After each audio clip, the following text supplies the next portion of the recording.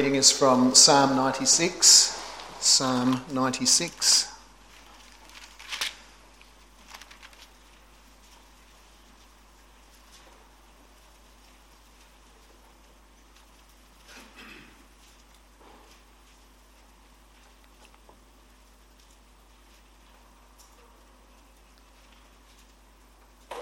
Sing to the Lord a new song.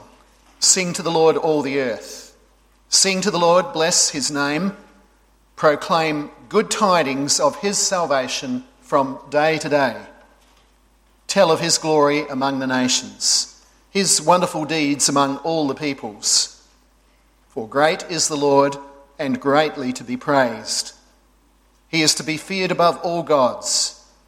For all the gods of the peoples are idols. But the Lord made the heavens. Splendour and majesty are before him. Strength and beauty are in his sanctuary.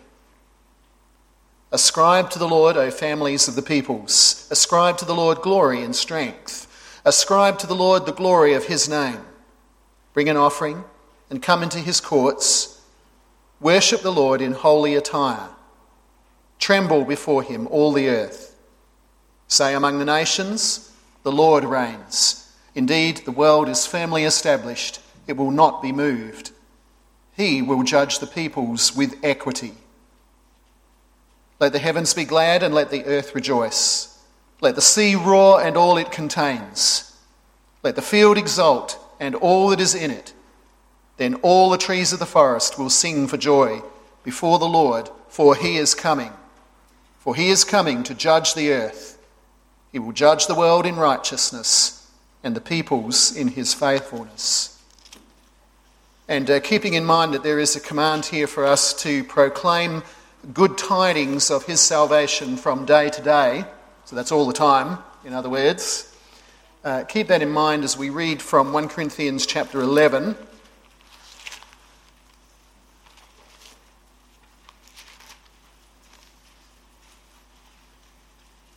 I'll read from verses 17 through to 34, and the text for the sermon is just verse 26.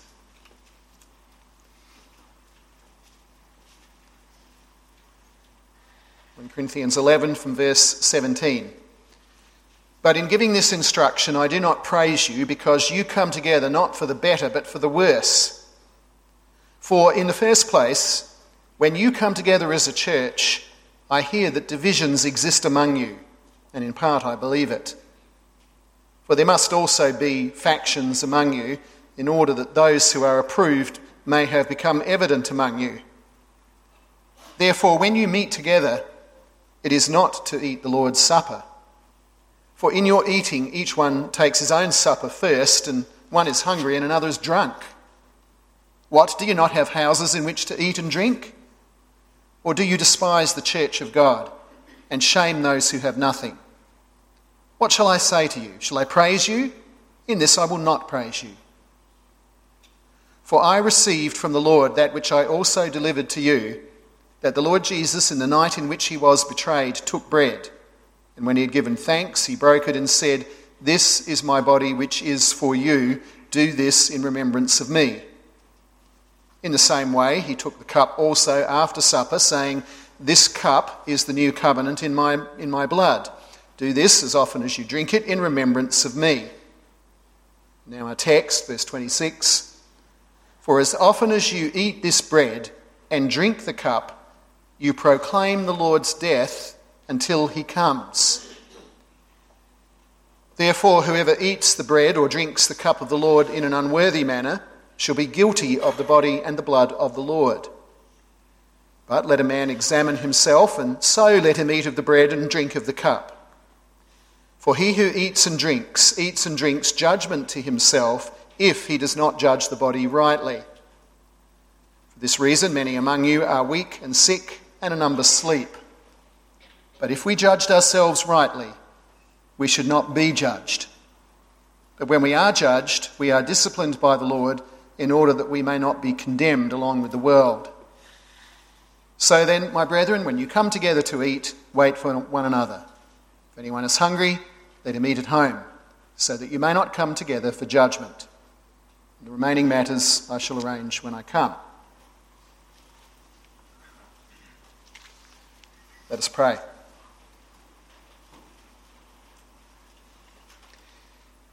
Heavenly Father, as we consider the significance of the Lord's Supper, and especially with respect to the return of the Lord Jesus, we pray that you would use this to increase and to strengthen our Christian hope and the eagerness of our anticipation for that coming day. We pray it in Jesus' name. Amen.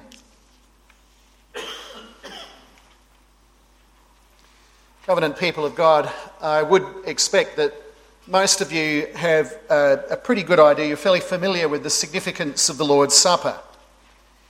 And when we have profession of faith candidates, this is one of the questions we ask them: what is the significance of the Lord's Supper? And there are around about 5 things that we expect them to explain to us. Specifically, and no doubt you'll be more familiar with some of these points than others, but specifically, the Lord's Supper is about union with Christ. Very obviously, it is about the sacrifice of the Lord Jesus Christ on the cross and what he accomplished in that. But also in the eating and drinking, it is about spiritual nourishment that we receive from the Lord Jesus Christ. Because we are nourished, it is about growing, spiritual growth in the Lord Jesus Christ. And it is also about our unity with one another. And one more point too, that it has implications for how we live in light of these truths. That we live as a people who are growing, being nourished in the Lord Jesus Christ, living in light of his sacrifice for us, and so forth. So those are the things that we're perhaps a little bit more familiar with, some of those more than others. But there is one other extremely important point that maybe gets a little bit less attention than those other things that I mentioned.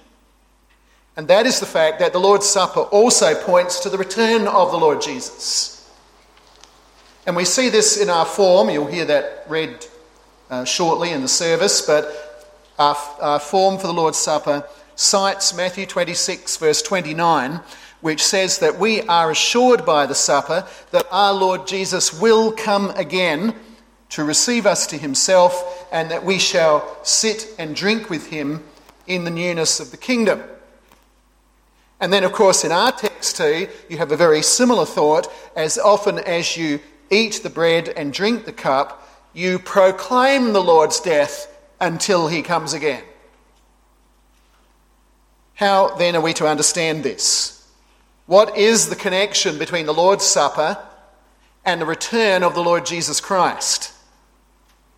Well, I would suggest that the clue to that is in the 2 truths that are brought together in the text: the Lord's death and his coming again. And if we understand how those are connected, then we understand how the Lord's Supper brings those 2 things together. 2 points then: proclaiming the Lord's death, firstly, and secondly, doing so until he comes again. Proclaiming the Lord's death until he comes again. In the first place then, concerning the death of the Lord Jesus Christ. And as I said before, this is something that is probably the thing that we're most familiar with of all about the Lord's Supper and what it signifies and seals, what it teaches and assures us about. We are taught and reassured that the Lord Jesus sacrificed himself for us to the spilling of his blood and the pain and agony, the suffering of his human body and soul, that he did that for our sakes, for the covering of our sins, and that is, of course, a fundamental part of the gospel. And whenever we participate in the sacrament of the Lord's Supper, we are involving ourselves in something that signifies and seals those truths, and which is therefore sometimes described as a kind of visible sermon, a visible kind of preaching of the word, because it's something that involves all of our senses. It involves our senses of sight and sound and taste and smell and touch, all involved towards this same truth, this same central gospel truth, that the Lord Jesus gave himself as a sacrifice to cover our sins. And therefore, when we involve ourselves in this, we are involving ourselves in a proclamation through this visible word, a visible gospel proclamation, proclaiming the death of the Lord Jesus Christ and all that's connected with it, his resurrection as well, and all that it accomplishes. All of that is summed up by the word proclaiming his death. And that is an enormous privilege that we are involved in that. You may think that it's a privilege to be a minister in our churches, to preach each week and to administer the sacrament on occasion.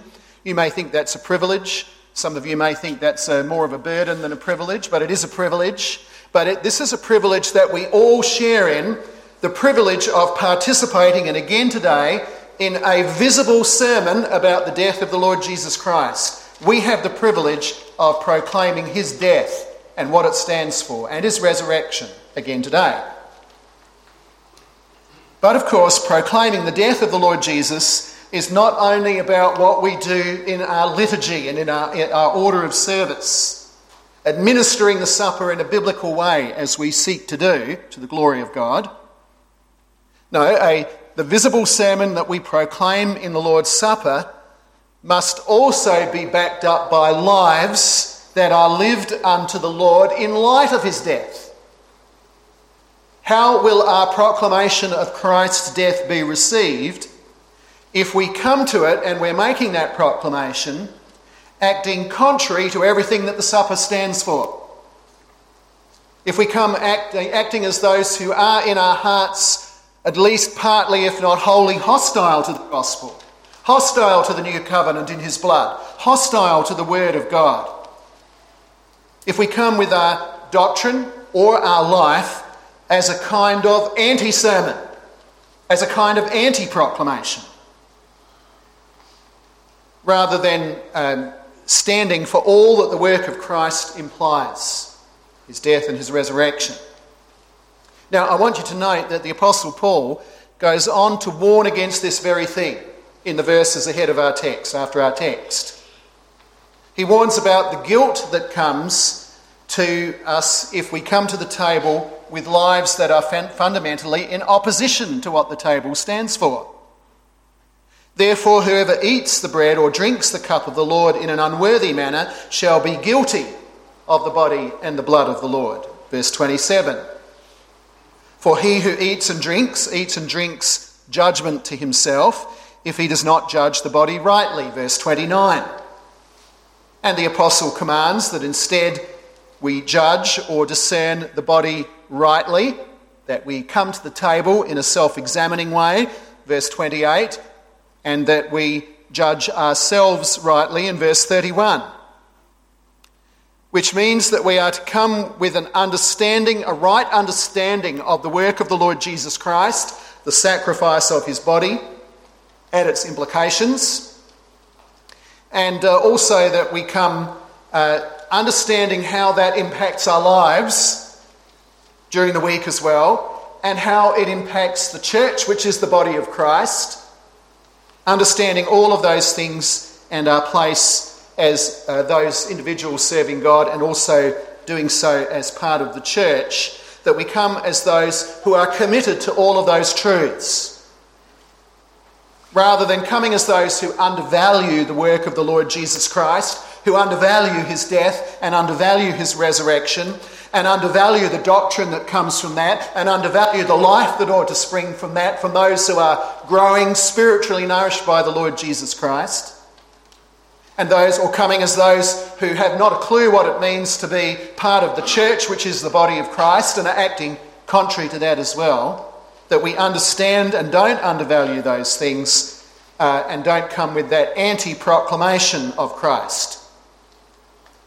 And you see, it's because of these things that a number of our practices flow in our churches and here also in this congregation. It's because of this, because of the weightiness of this, that we do not allow children to come to the Lord's Supper, that those who come rightly understand and rightly self-examine themselves and rightly understand what church life is all about. And so we look for a certain maturity, those who have grown in Christ to that point of understanding these things. And it's also why we link together attendance at the Lord's table to subscription to our confessions, subscription by office bearers and also by members, what we call membership, confessional membership. We do that because the confessions are that which spell out and sum up that doctrine that we have to be upholding, the doctrine of God's word that flows from what Christ has done. So we have a summary of that doctrine and a spelling out of that doctrine about Christ's work and about Christ's body, the church, and about the implications that come to us from those things. And since we desire no profaning of the Lord's table and no judgment coming to those who might come without understanding of these things or with an anti-proclamation of those things, so we take the fencing or guarding or supervising of the table by the elders very, very seriously.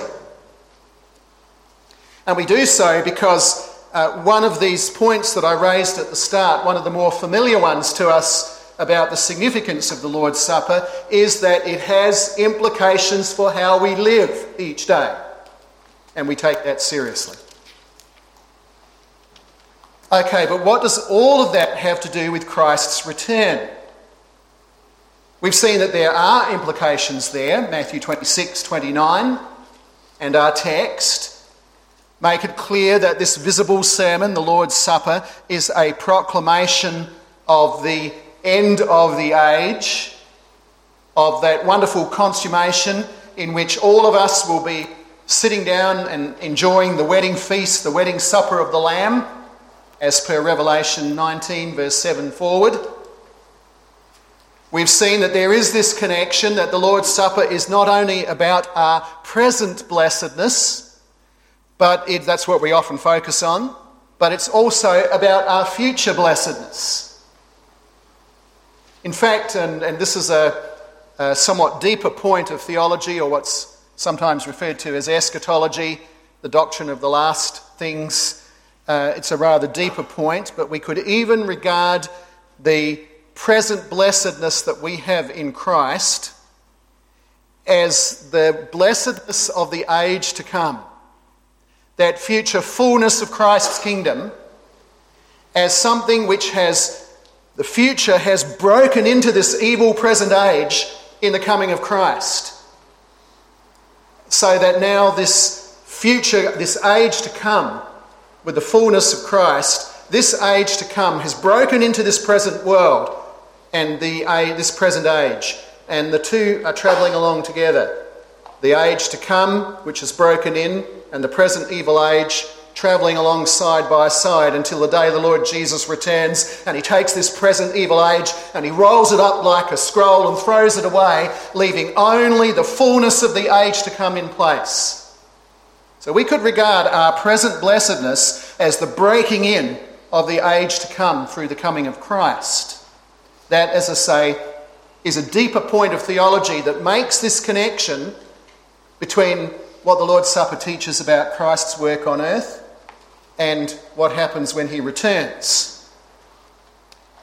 But I want to explain this future element in the Lord's Supper a little bit more simply, to put it this way. That is that the death and the resurrection of the Lord Jesus Christ, this once for all and powerful finished work of Christ, of which the Lord's Supper is a sign and seal, it is that which guarantees the wedding supper at the end. There must be the wedding supper at the end because the Lord Jesus has done this once for all work in history, and because he has been completely victorious over Satan, sin and death. And therefore the final wedding supper must come, and it will come because that victory is complete and it is once and for all. This present age must come to an end for that same reason. The present Lord's Supper is then a foretaste of the supper to come, of that perfect fellowship with Christ which Satan, sin and death cannot touch because they have been defeated.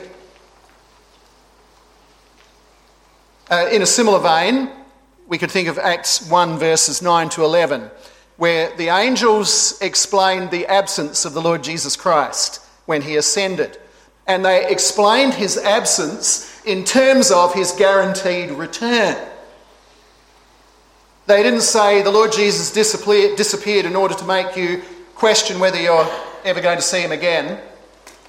It's a dangerous tendency for us with our all too common seeing as believing mentality, and we think, well, we can't see the Lord Jesus now, so maybe he'll never return. That's a dangerous tendency, but the angels didn't explain it in that term. They spoke against that by saying that he disappeared in order to sit, or implying he disappeared to sit at his Father's right hand, interceding for us daily, applying these once-for-all benefits that he won, completely won, in the work that he did on the cross and in his resurrection. That this, as a result of the victory that he had on the cross, and that he will keep doing that, keep sitting at his Father's right hand, keeping on interceding for us as an outworking of that victory until the day, the assured day of his return. This Jesus, who has been taken up from you into heaven, will come in just the same way as you have watched him go into heaven. And that is true because of what is signified in the Lord's Supper, because of that victory that he achieved on the cross. You know, peripheral vision is a very useful ability. A number of young people in the church learning to drive at the present time, getting learner's licences and having all sorts of experiences with their peripheral vision there, watching what's going on the road around them. And you learn as you begin to drive to keep an eye on what's behind you, looking in the mirrors, the revision mirror, side mirrors and so on. You learn also to be aware of what's on either side, pedestrians who may suddenly run across the road. You learn also to keep your eyes on what's ahead. All of that at the same time, watching what's coming towards you, other cars in front of you or coming the other way, and peripheral vision is very important for that. Well, the Lord's Supper is calling us to a spiritual peripheral vision. It's calling us to look back to what Christ has done a couple of thousand years ago, that total victory on the cross. So we look back to that. But it's also calling upon us to be aware of all the present benefits that surround us on all sides. It's calling on us also to look up to where Christ is in heaven, seated at the Father's right hand, interceding for us, and it's calling us to look ahead to the day that he returns to bring us to sit at the wedding supper. And this, you see, is what it means to fix your eyes upon Jesus. It means to look back, to look around, to look up, and to look ahead to and at him, as we find that in the pages, find him in the pages of the Scripture. And that is where the Lord's Supper points us. And that is what it tells us to proclaim. To proclaim his death, his resurrection, and what it results in now. But not just to proclaim his death. It doesn't just say that. It says that we are to proclaim his death until he comes again. In other words, we are to proclaim also his return in glory at the end. Amen. Let us pray.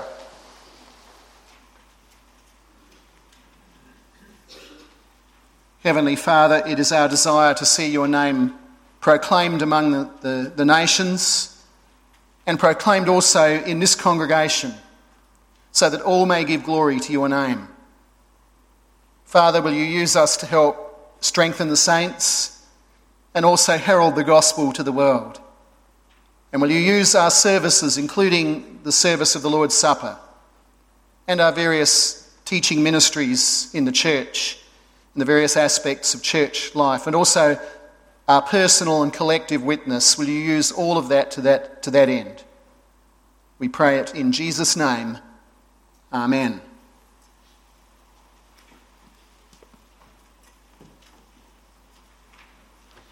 If you wish to follow the form that we use. You can find that form number 2 on page 22 at the back of the Psalter hymnal.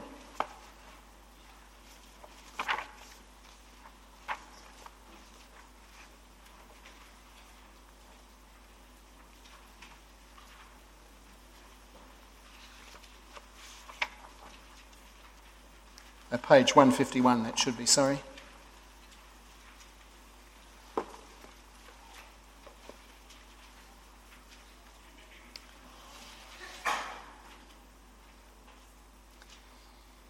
Beloved in the Lord Jesus Christ, in the night in which he was delivered up to be crucified, the Lord Jesus instituted the sacrament of Holy Communion, saying, "This do in remembrance of me."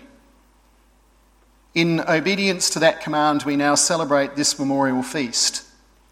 We therefore bid all of you who have confessed your Lord and who have truly examined yourselves according to the admonition of the Apostle Paul, to come in contriteness of heart and assurance of faith, to commune with Christ in the partaking of this holy supper. As we now draw near, let us consider for what purpose the Lord has instituted his supper.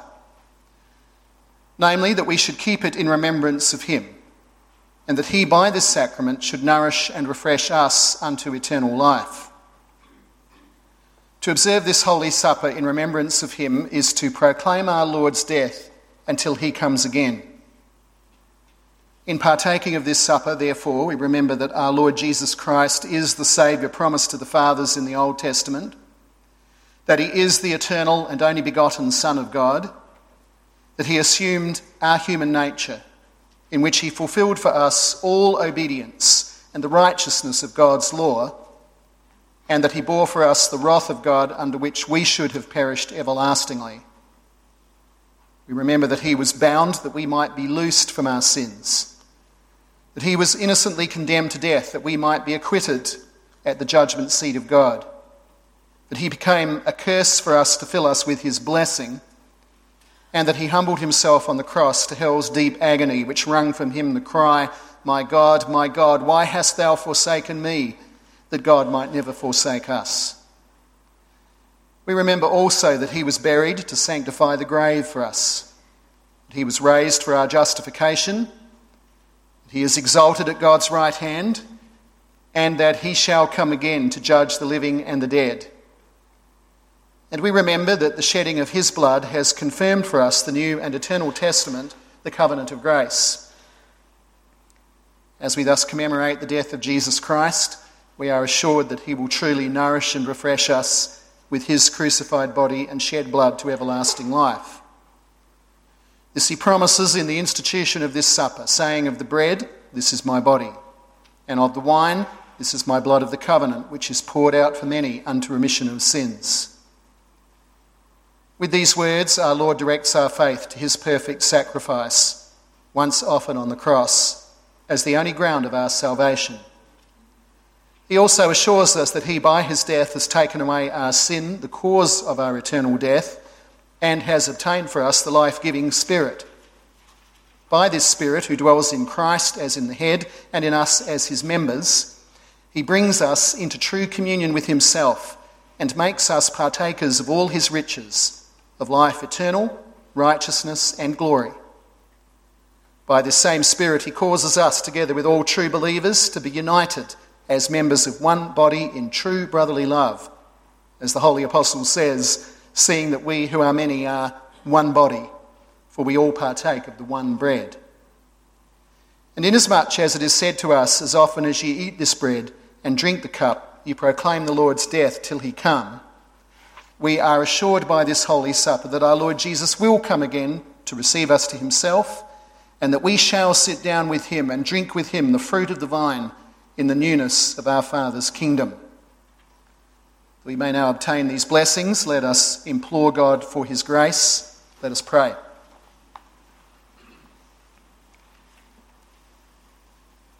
Merciful God and Father, whose grace abounds beyond all our sins, we pray that in this supper in which we commemorate the death of your dear Son, that you will so work in our hearts that we may yield ourselves ever more fully to Jesus Christ. May our contrite hearts, through the power of the Holy Spirit, be nourished and refreshed with his body and blood, yea, with him, true God and man, the only heavenly bread, so that we may no longer live in our sins, but he in us and we in him. So confirm us in the covenant of grace, we pray, that we may not doubt that you will forever be our gracious Father, nevermore imputing our sins to us and abundantly providing us with all things necessary for body and soul as your dear children and heirs.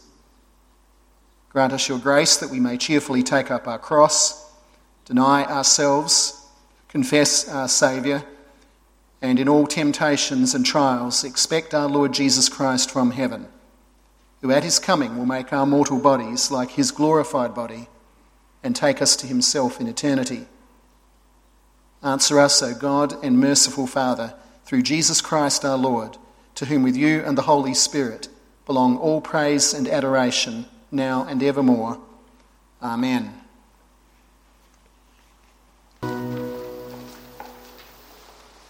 Beloved in the Lord, since the Lord has now nourished our souls at his table, let us jointly praise his holy name with thanksgiving, and let everyone say in his heart, "Bless Jehovah, O my soul, and all that is within me, bless his holy name.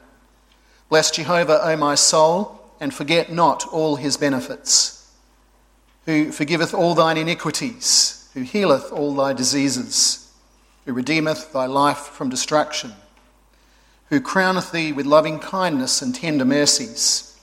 Jehovah is merciful and gracious, slow to anger, and abundant in loving kindness. He will not always chide, neither will he keep his anger forever. He hath not dealt with us after our sins, nor rewarded us after our iniquities. For as the heavens are high above the earth, so great is his loving kindness toward them that fear him. As far as the east is from the west, so far hath he removed our transgressions from us. Like as a father pitieth his children, so Jehovah pitieth them that fear him. Bless Jehovah, ye his angels, that are mighty in strength, that fulfil his word, hearkening unto the voice of his word. Bless Jehovah, all ye his hosts, ye ministers of his that do his pleasure. Bless Jehovah, all ye his works, in all places of his dominion. Bless Jehovah, O my soul. Now unto him that sitteth on the throne, and unto the Lamb, be the blessing and the honour and the glory and the dominion for ever and ever. Amen. Let us pray. O merciful God and Father, we thank you with all our hearts that in your boundless grace you have given us your only begotten Son as a mediator and a sacrifice for our sins, and as our food and drink unto life eternal. We thank you too that you give us a true faith whereby we become partakers of these your benefits. And since you have, through your Son, Jesus Christ, ordained the Holy Supper for the strengthening of that faith, we beseech you, O faithful Father, that through your Holy Spirit, this remembrance of our Lord and proclamation of his death may truly increase our faith and enrich our fellowship with Christ. May this proclamation of our Lord's death also be used by you to bring others into this blessed fellowship, so that all your children may be gathered in to share with us the joy of your salvation. Hear us, Heavenly Father, in Jesus Christ our Lord. Amen. We sing God's praises before the nations. That's a proclamation also of our righteous and just King. Psalter Hymnal 187, stanzas 1, 2, and then 4 through to 6. We'll stand to sing, and would you please remain standing for the blessing and doxology. 187, stanzas 1, 2, and 4 to 6.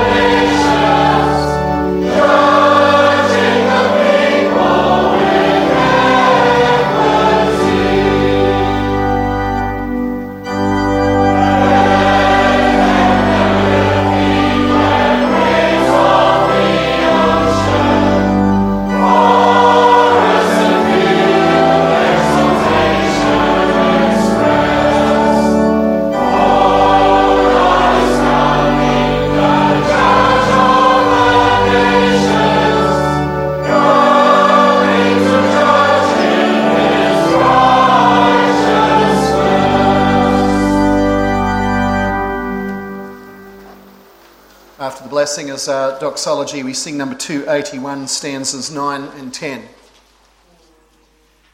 The Lord bless you and keep you. The Lord make his face shine on you and be gracious to you. The Lord lift up his countenance on you and give you peace. Amen.